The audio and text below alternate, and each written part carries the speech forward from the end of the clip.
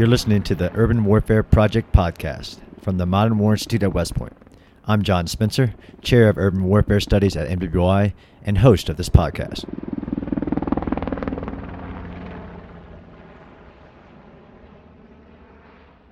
Today's guest on the podcast is Dr. Daphne Richemond-Barak, professor at the Lauder School of Government at the Reichman University and adjunct scholar to Modern War Institute, but more importantly, my close friend that I've worked with for years studying underground, subterranean, tunnel warfare. Dr. Richemond-Barak actually authored the quintessential book that I highly recommend called Underground Warfare.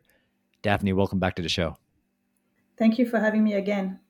So, one, my heart goes out to you, your family, and all those in Israel, as I know you're in Israel, you're living this on a day-to-day basis. You are the reason I know so much that I do know, although I'm just a student of tunnel warfare and underground warfare. But you're the reason I know a lot that I know with our conferences, your conferences in Israel, our international working group on subterranean warfare, you taking me to the Hezbollah tunnel in the north and to IDF tunnels in the south.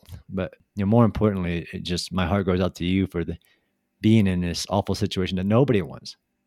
Yeah, well, I really appreciate the kind words. It's really been very, very difficult 10 days. I've lived in Israel for the past 18 years, and I'm originally from France, but I've lived in the US and in the UK.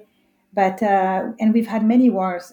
We've had the second Lebanon war with Hezbollah, and then 5 confrontations. This is the 5th confrontation with Hamas, but never have we've been through such dark times. Really, really dark.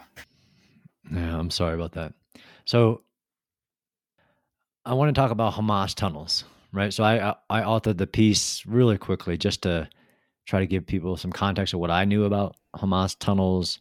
But I'm really excited to have a conversation with you, which I consider, one of the leading experts on it and who have studied it much more than I have, and much of that I know is from you. But to cover some of the things that what I covered in the article, which is I call a nightmare, both a nightmare and a wicked problem, as in there's no real solution to it. But I want to just quickly inform people on what are the Hamas tunnels that the IDF could face when I know realistic, they face them they face them every day before this with the infiltration tunnels, attack tunnels. But could you just give me a context from your point of view on what we know about Hamas tunnels? Like how much is there, how deep they go, how they construct them, which is very unique, and things like that. Yeah, sure. Look, these Hamas tunnels are once again in the spotlight. I think there's also a lot of misunderstanding and maybe confusion about the different types of tunnels that we have in this region, because there are quite a lot between the ones of Hezbollah that you mentioned, that you visited, and also even just Hamas's tunnels, the ones that are inside Gaza, the ones that are the border between Israel and Gaza, and the ones that are the border between Gaza and Egypt. I think people can easily kind of get lost. So just to try to situate us, we're really talking now, maybe we'll talk about the others later, but the ones that I think you're referring to are the ones inside the Gaza Strip or beneath the Gaza Strip, beneath Gaza City and a few other places inside Gaza. These tunnels have been built consistently over time by Hamas. And Hamas has, over the years, also integrated underground warfare more and more into its overall strategy. What we know about this network is that at this moment, it is an incredibly large, intricate, sophisticated network of tunnels. A precise length would be very difficult to give. I think I've heard estimates, but I really don't want to venture there. What I do know is that, again, they've been built for about 2 decades, even though Israel has hit them at times, particularly during Operation Protective Edge in 2014, which was the latest, the large, I guess, before this one, the largest confrontation with Hamas. It wasn't all destroyed, and whatever was destroyed was rebuilt. And so now we can expect a very sophisticated network. Some of these tunnels, I would say they go between, the average would be about 50 meters deep. Wait, hold on. How many is that in feet? 160 feet, maybe something like this. And they are sometimes reinforced with concrete, but not always. Some of them have electricity. Some of them have also reinforced with metal. Some of them may have quite simple ways of transportation, maybe some tracks to transport ground, maybe cement, maybe maybe weapons, maybe other things. But I think the features or the characteristics of the tunnels really depends on what that particular section of the tunnel network is being used for. If it's being used as a living quarter or a command and control center, then you expect it to be equipped with more amenities, quote unquote, right? If you're in the living quarters, then similarly. But if you're talking about lines of communication, about just the kind of big passageways that we've seen pictures of, then I would expect that to be slightly more rudimentary. Yeah. No, absolutely. Yeah. I mean, there's no. Well, I do find it interesting every time I've been in a Hamas replica tunnel. It is that very standardized, which I just go off open source, right? 2 meter high, 1 meter wide, prefabricated concrete sides and archways, which allows them to dig them so quickly. And the basically, since this isn't the first operation, like from all the way back from when the IDF was in Gaza in the 2000s, that aspect of the tunnels underneath and the evolution of the countermeasures has caused, from what I've been told, what I researched, to go deeper and deeper, right? So to prevent that detection, penetration, being able to hit them. And I think open source, they found a Hamas tunnel that was 230 feet below the surface. Yeah, they definitely go deeper and deeper. It's like a race, right? But the better Israel detection gets, the deeper Hamas digs. And also, once you know how to dig a tunnel, then you learn how to dig it deeper. Like you acquire those skills as you go. Yeah, and I think the estimates of I know they call it the metro is a common, because it's not just like one area. It connects to multiple cities. It's really a labyrinth down there of interconnected underground passages made for military purposes, to include estimates of 300 miles, but it could be much more than that. It basically, this network holds inside it everything that you'd expect a military to have, right? It has all the weapons are stored there. The rocket launchers are hidden there. They just pop out of the ground in order to, when they launch rockets and then they go back in. It has command and control centers, as I already mentioned. But you're right, it's definitely a combination of passageways and rooms, and it can be on different levels as well. So there are different arteries, different levels. And yeah, it's a rather small piece of territory, but the tunnels, of course, they go and they zigzag, so they can fill much more in terms of mileage, right? That they can be much longer than the size of the territory itself. Yeah, absolutely.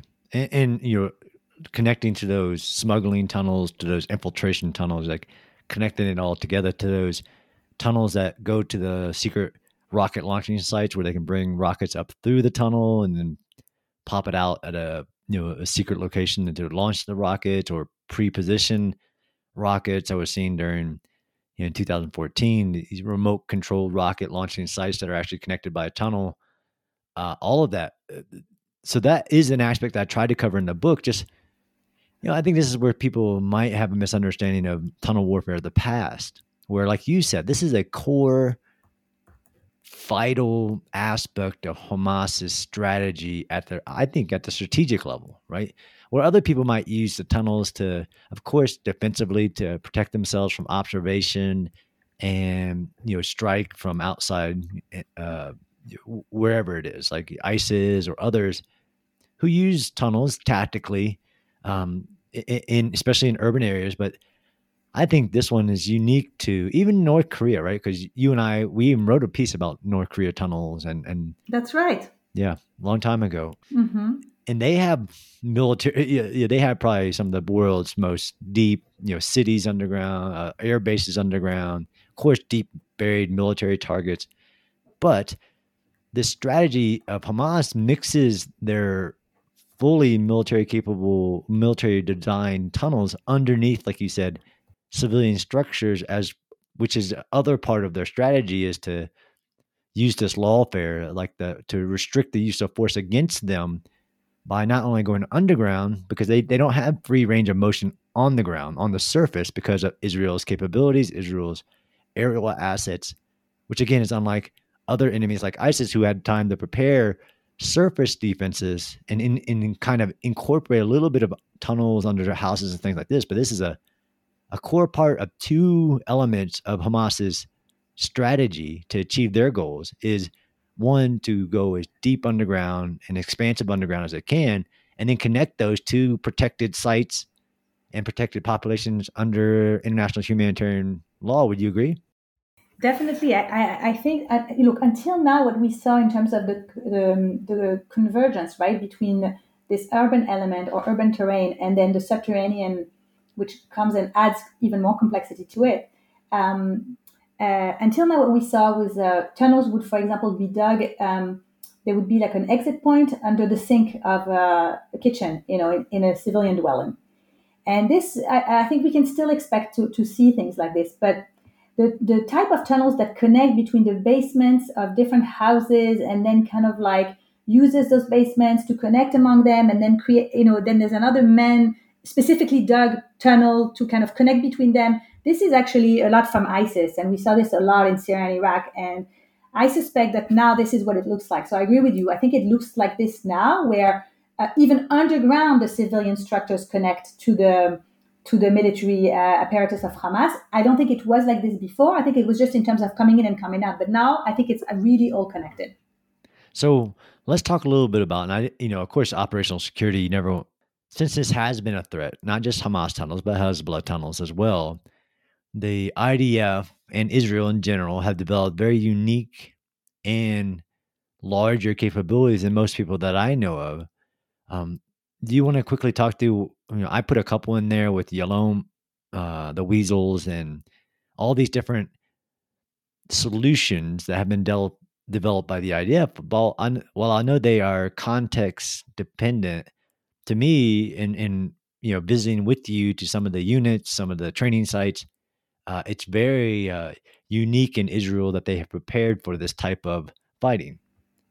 Yeah, it's unique that they've prepared for it. They had a big wake-up call in 2014 when they had to send IDF soldiers into the tunnels, and they were really unprepared. As you know, they didn't have the right equipment. They hadn't gone through the proper training. They really didn't know what they were doing, and in fact, there were a lot of casualties. But so Israel had 9 years since then to kind of up its game. So did Hamas, of course. But Israel did a lot of work in terms of detection, which is less relevant now because it's too late to really engage in thorough detection exercise. But in terms of what Israel can do, well, it has had time to train its soldier. It has this mock facility of IDF tunnels that you spoke about before. It has trained special units. It has also given basic knowledge of underground warfare to all regular soldiers, which I think is really important. And it has acquired the right equipment. It has engaged in R&D. So it's done a lot for sure. But when it comes down to it, and now you have this three-layered problem, right, of urban, subterranean, and on top of that, you now have the hostages in the tunnel. So I think, people think, oh, Israel has not figured it out.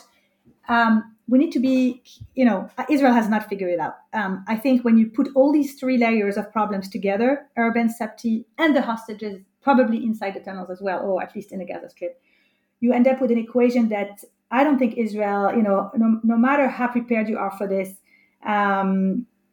it's not. I don't think we're really there yet, right? I don't think there's a solution, or I don't think it's going to be easy.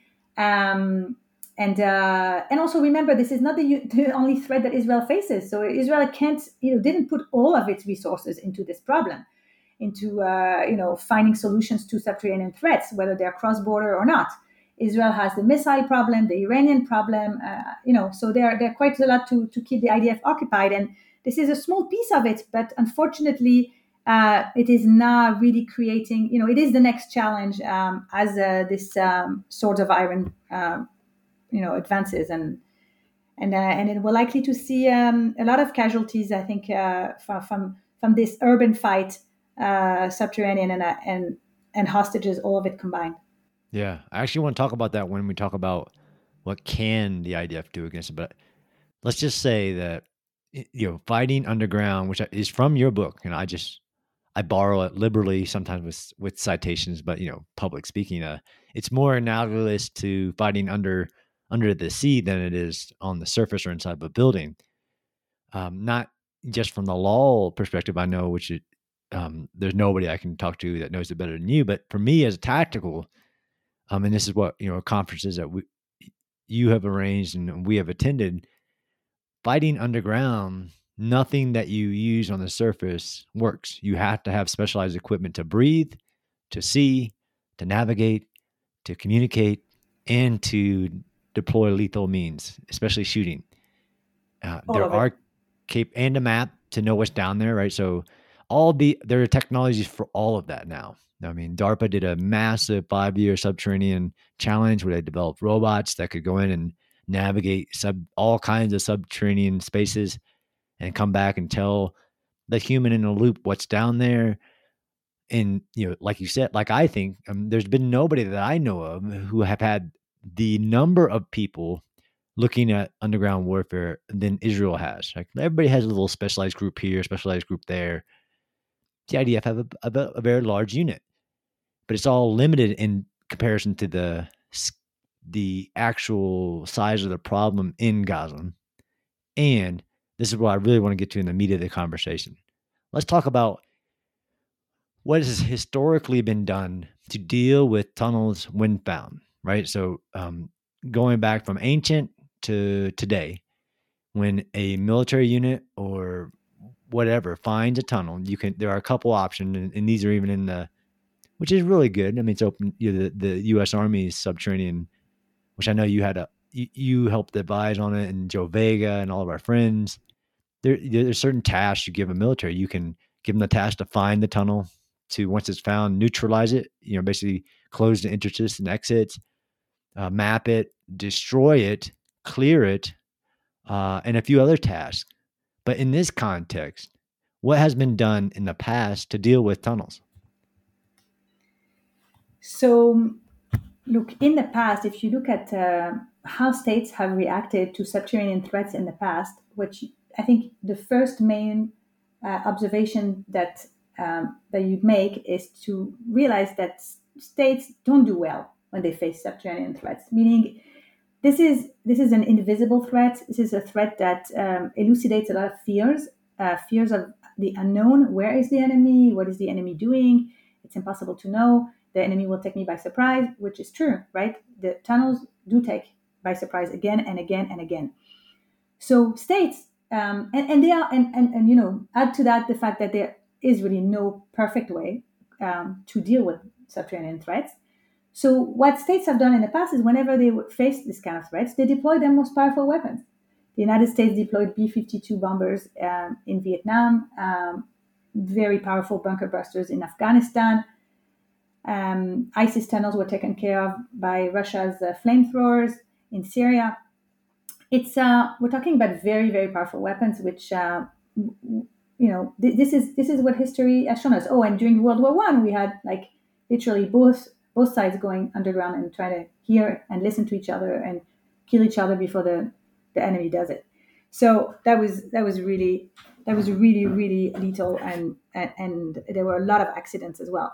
So what has been done is really not of huge, doesn't provide a lot of relief or help for what to do now. I mean, what can be done now is a whole entirely different question, right? But bunker booster in Gaza, that, again, because of the difficulty, right, the operational complexity of dealing with the tunnels, it's already complicated to deal with tunnels and to eliminate them, not just neutralize them, because I don't believe that's good enough for long-term security. But if you want to eliminate tunnels and you have civilian population above the tunnels, it's borderline impossible. So this is why Israel gave this order to evacuate northern Gaza, because that's really the only way to eliminate the military apparatus of a terrorist organization that has deliberately chosen to place its such military apparatus under, where the civilian population is under it. And so in order to deal with these tunnels, Israel has to minimize the amount of civilians that are there. And then what can it do? I guess that's the next question, right? Because we're looking at past practice, and these are very these are legally and morally and might also operationally not work very well here. But here, I think what we're likely to see in Gaza is what we're likely to see in Gaza is the IDF going for the elimination of this network and not neutralization, which is what it tried to do in previous confrontations. And to do that, Israel can do a few things based, again, on past practice. If you look at what the US is doing at the Mexico border, where there are tunnels, and Israel did the same thing with the Hezbollah tunnels, they poured cement inside the tunnels. So that's one option. But what are the downsides? Well, there are a couple of downsides with regard to operating or maneuvering or working with this cement, right? You need to bring these big trucks full of cement. You need to act very quickly because the cement can harden. You need to put it in the right place. Can you do this in the middle of hostilities? What do you think, John? I think this looks to me very difficult. No, I agree. And I remember that, especially from in the north in the Hezbollah tunnels, that was a massive, and you can watch the video where the cement blows from Israel and pops up in a house on the other side.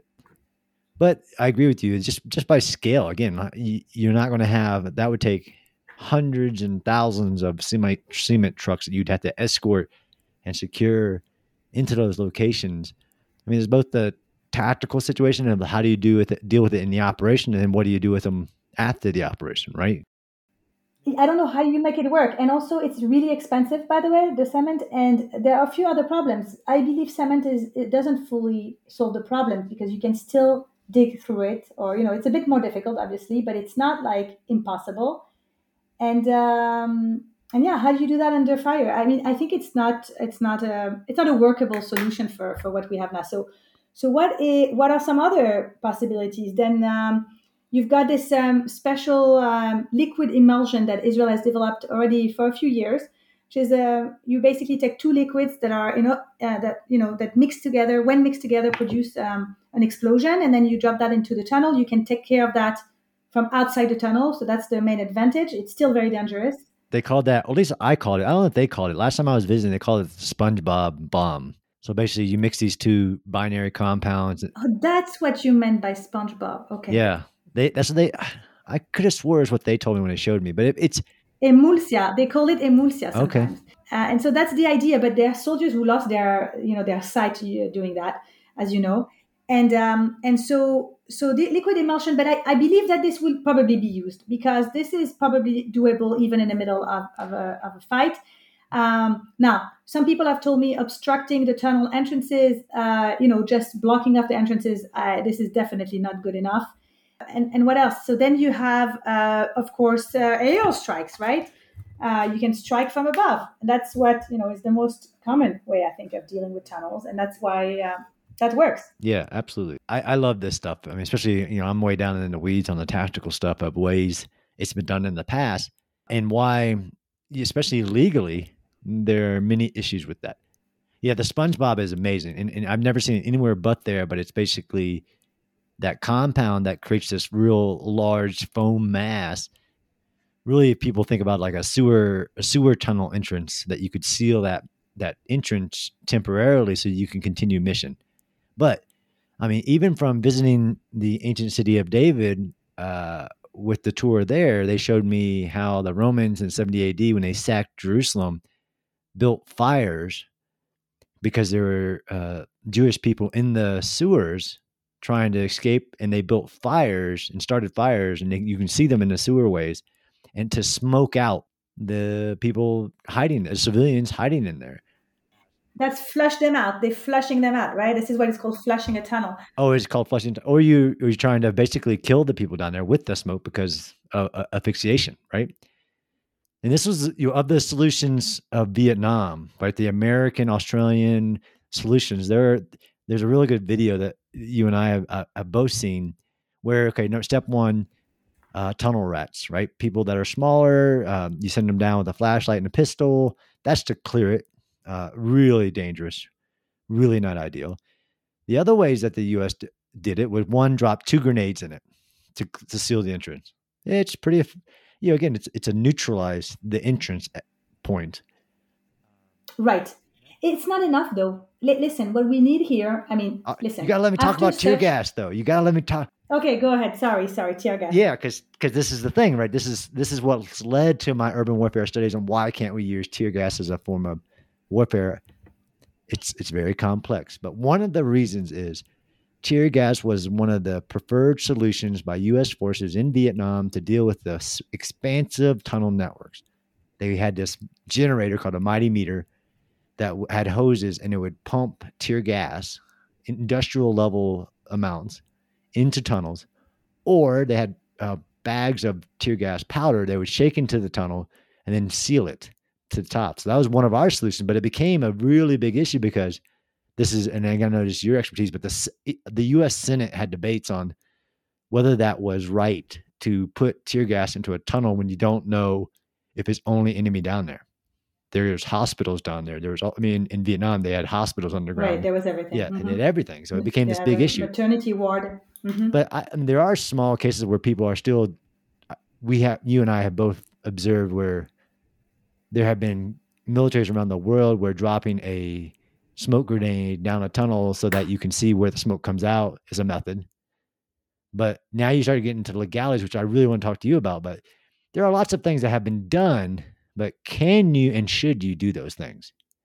Yeah, by the way, the smoke, in order to map the tunnel, basically more like in mapping and detection, less in neutralization. This is actually one of the most efficient methods of for doing that. And this is a very good one. But now I want to tell you something about gas. Yeah.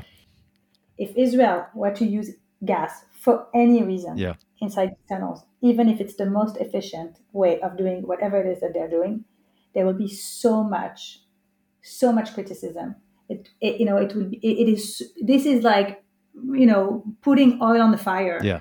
And it will, legally, it is, you could make a case for some aspects. For example, I think there is a case to be made about smoke for mapping, which we just talked about, because that's really the only way. But even that is debatable and controversial, and you need to be extremely careful. And so I would really recommend that Israel stays away from that to avoid any problems. I think there are alternatives as opposed to in mapping, where I think there really aren't. But look, because of what's happened in Israel right now, what the establishment is looking for and what the IDF is looking for is really a hard kill of these tunnels. They need to be destroyed to a point where the facility, the walls collapse, the roof collapses. Can you destroy something without clearing it first? That's my question. Look, it's a military target, right? Yes. This entire network of tunnel is a gigantic military target. Agree. All right. Now, of course, I'm not talking if there's in some place a shelter for civilians. Obviously, I'm excluding that. But I'm saying based on what we just described, right? And so in this context, the question is not whether or not in the context. So then the question becomes the collateral damage. Yeah, and the hostages. Right? How much collateral damage would be within the boundaries of the law? Yeah. And the law does take into consideration that in armed conflict, there will be collateral damage. Yep. Meaning we're not playing a game now of zero casualties. It's impossible. Like, I think this is another, we're talking about misconceptions about how to wage war. I mean, I think, I don't need to tell you this, but I think a lot of people these days think that war needs to be waged without, any kind of collateral damage. And that's impossible. So the question is, how much collateral damage would not be excessive in comparison to the military advantage that you're hoping to gain from this particular strike, from the destruction of that particular tunnel. And I think it's pretty clear that the military advantage of destroying this military network of tunnels is very high. So collateral damage would not necessarily be outside the bounds of the law. It is this military apparatus, these ammunitions, these command and control centers, they need to be destroyed. So the command and control center that is under a hospital, the Shifa hospital, for example, that would probably be causing a very significant collateral damage, and hospitals are very protected under the law of war. and Israel would probably not target it. But if you put it in a balance, the military advantage that you expect from destroying this entire command and control center, that would justify, quote unquote, under the law, quite a high number of civilian casualties that are incidental, of course, not intentional. Yeah. So this is what the law does. The law looks at the reality of war and says, sometimes you have a target that when it's very valuable, right? It's going to get you closer to victory. But some civilians who are in the vicinity are going to die. They are not. You're not trying to target those civilians, but they are an incidental cost. Yeah, but and the law says, well, that it's only if that is excessive to the military advantage that it becomes unlawful. But few people understand that, and so bringing it back to our problem of subterranean warfare. If, and this was your question, what does it need to be empty? It doesn't need to be empty. The fighters are legitimate targets. The terrorists, the Hamas terrorists that are inside those tunnels, those animals that raped, murdered, burned people alive, they are legitimate targets. So they'll get killed. Now, the problem is if there are civilians inside the tunnels or above the tunnels or in the vicinity of the tunnels. And these are the ones that you take into account when you do the collateral damage analysis. Yes. And what is called the collateral damage estimates, right? Yeah, 100%. CD. So I 100% get that. But I think that, and this is why I call it a wicked problem, is that, yes, and I love going through all the different options. And now everybody online wants to comment to the article. If they just read the article, some of those options are in there. But like smoking people out, burying enemy inside tunnels, very common tactic in warfare, from Iwo Jima to other places. You just close the tunnel. Like, why do you need to go down there? It's too dangerous. But the hostage situation for me really makes it a really wicked problem where there is no one solution to what are you going to do about the tunnel based on the intelligence you have about that tunnel. Yes, there are all kinds of like little RC remote control cars and drones that bounce off walls and all this kind of stuff that has been developed that you can send forward. There's dogs. There's all kinds of stuff, but really why I think this one is a challenge that I haven't seen before is the fact that not only do you have hundreds of miles of tunnels, you don't have to deal with all those, but in the operation, based on what the objectives are, how much the fact that the most likely place for Hamas to put hostages are underground. 100%. So what do you do? Even the flooding. Let's talk this one, right? Because it has gotten so much response, even though I put in there, yes, Egypt, along Egypt-Gaza border to stop some of the cross-border smuggling, some of it. They flooded many of the tunnels they found with seawater and sewage, raw sewage. Is that an option if you have it? Is it an option in general in Gaza for the IDF to do, flood it with seawater? And is it an option to do if you have hostages and you don't know if they're down there?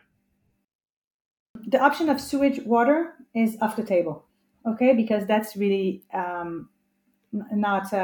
this is not acceptable under the law of war.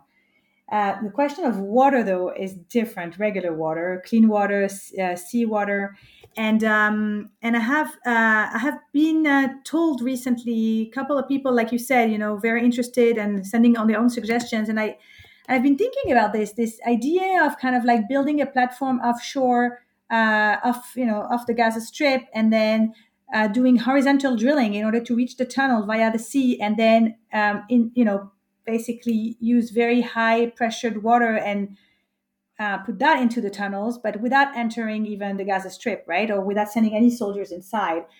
I have to say that this option, which has never been done before, if it were to be done, it would be innovative, and it might actually provide what I mentioned before as a hard kill, right? The real destruction of the underground facility, which would cause its walls and its roof to collapse.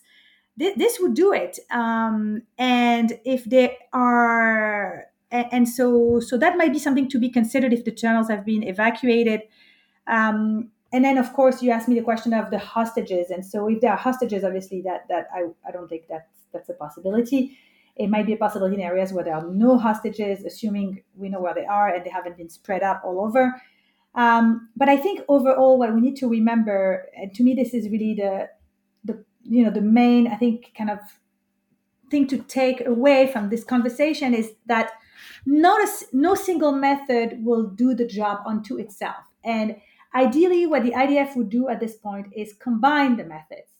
Use some bulldozers in a ground operation to kind of like find the openings, then maybe use the liquid explosives into those, or maybe of course, aerial strikes here play a significant role. They are probably the most important element.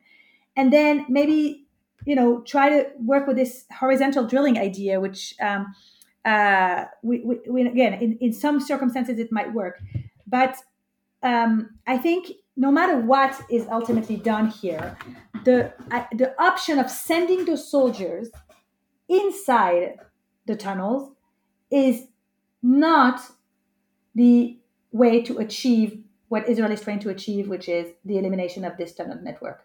When you send soldiers into a tunnel, you're not going to destroy the tunnels. It doesn't work like this. I mean, it's just they're going to get killed. This is a trap. These tunnels have been booby trapped, and so this is not a way to achieve kind of the military objectives of the IDF at this moment, right? I think that's another misconception, right? Oh, if Israel does a ground operation and send the soldiers, then it will eliminate the Hamas network. No, absolutely not. This has to be done some other way. Most military doctrines, whenever they do exist, they advise against sending soldiers into the tunnel. This has to be a measure of last resort. One way or one scenario in which I could consider, and again, not ideal, but for the soldiers to enter the tunnels would be to get the hostages out. I hope they'll be out before we need to get to this point. But that would be, I think, to me, the only. Also, Israel has a duty towards its soldiers, force protection. You don't send them if you know what's going to happen to them is absolutely deadly at 90% probability likelihood, right? So that to me would be irresponsible. I hope this is not going to be done. I hope Israel will come up with a combination of methods, maybe some innovative methods that we haven't seen before, that we maybe haven't thought about or contemplated, but a combination of them adapted to each particular area and each particular tunnel, and refrain to the extent possible from sending the soldiers in. It is the paradox. You would never want to send a soldier into a tunnel, period. Sometimes the mission, this is why it is, like you said, situational dependent on what the situation is. Like all the mission variables, what is the mission? Like you said, is to destroy them. How much time do you have? There is always a limited amount of time that Israel has to conduct its operations, even in this worst case scenario of war against such an atrocity, such a gruesome act. But time is a factor in even. This is what I ended my article with. I agree with you 100%. And I agreed at the end of my article is no matter what, they'll have to deal with them. And no matter what, it will increase the time it takes to accomplish their mission. Right, because the tunnels, they slow you down, and they are a headache. They are like this nightmare that you're describing, and this is the tunnels, they don't just complicate things. Also, they change the nature of the fight, right? They change the kind of things you need to think about, the way you build your operation at the operational level. It's not just a detail or something that needs to be taken into account alongside other factors. It is the main thing, because it changes how you secure the area. It changes the kind of soldiers you can send, and it really puts your forces into harm's way to unprecedented level. And of course, it has this problem with the civilian population. So ultimately, listen, at some point, I mean, I want to be honest here. At some point, it might be that the IDF needs to drop some kind of thermobaric or bunker buster in there. I agree with you. Thermobaric, sucks the oxygen out of a room. I mean, it destroys, it collapses. You mentioned flamethrowers. Flamethrowers are very effective in clearing confined spaces like bunkers and tunnels. Look, we do multiple day conferences on this topic because it is so complex. It's not a simple solution. There are so many variables, from the law to the tactics to the operational design, so much of it. And honestly, I think we should leave it there. I mean, for real, there are a lot of options, but like you said, this will have to be something that is dealt with, and it's no longer the old way of dealing with the tunnel threat and the tunnel strategy of Hamas. It has to be eliminated, destroyed, and I think that's what's going to happen. So, Daphne, thanks so much for your time. Thank you for having me. And we'll keep discussing this, I guess, for a little while longer. Absolutely, and into the future, because it is such a neglected factor and of warfare today, not in the past, today. Look, ultimately, every state that has sophisticated capabilities needs to be watching what goes on and is watching, because this is a threat that exists, all over the world. It's not just an Israeli problem, as we know. And there will be trends and there will be innovations in this fight that will eventually, hopefully, advance also the knowledge of other states and enhance their preparedness in front of subterranean threats. 100%. Thank you, Daphne. Thank you. Bye bye.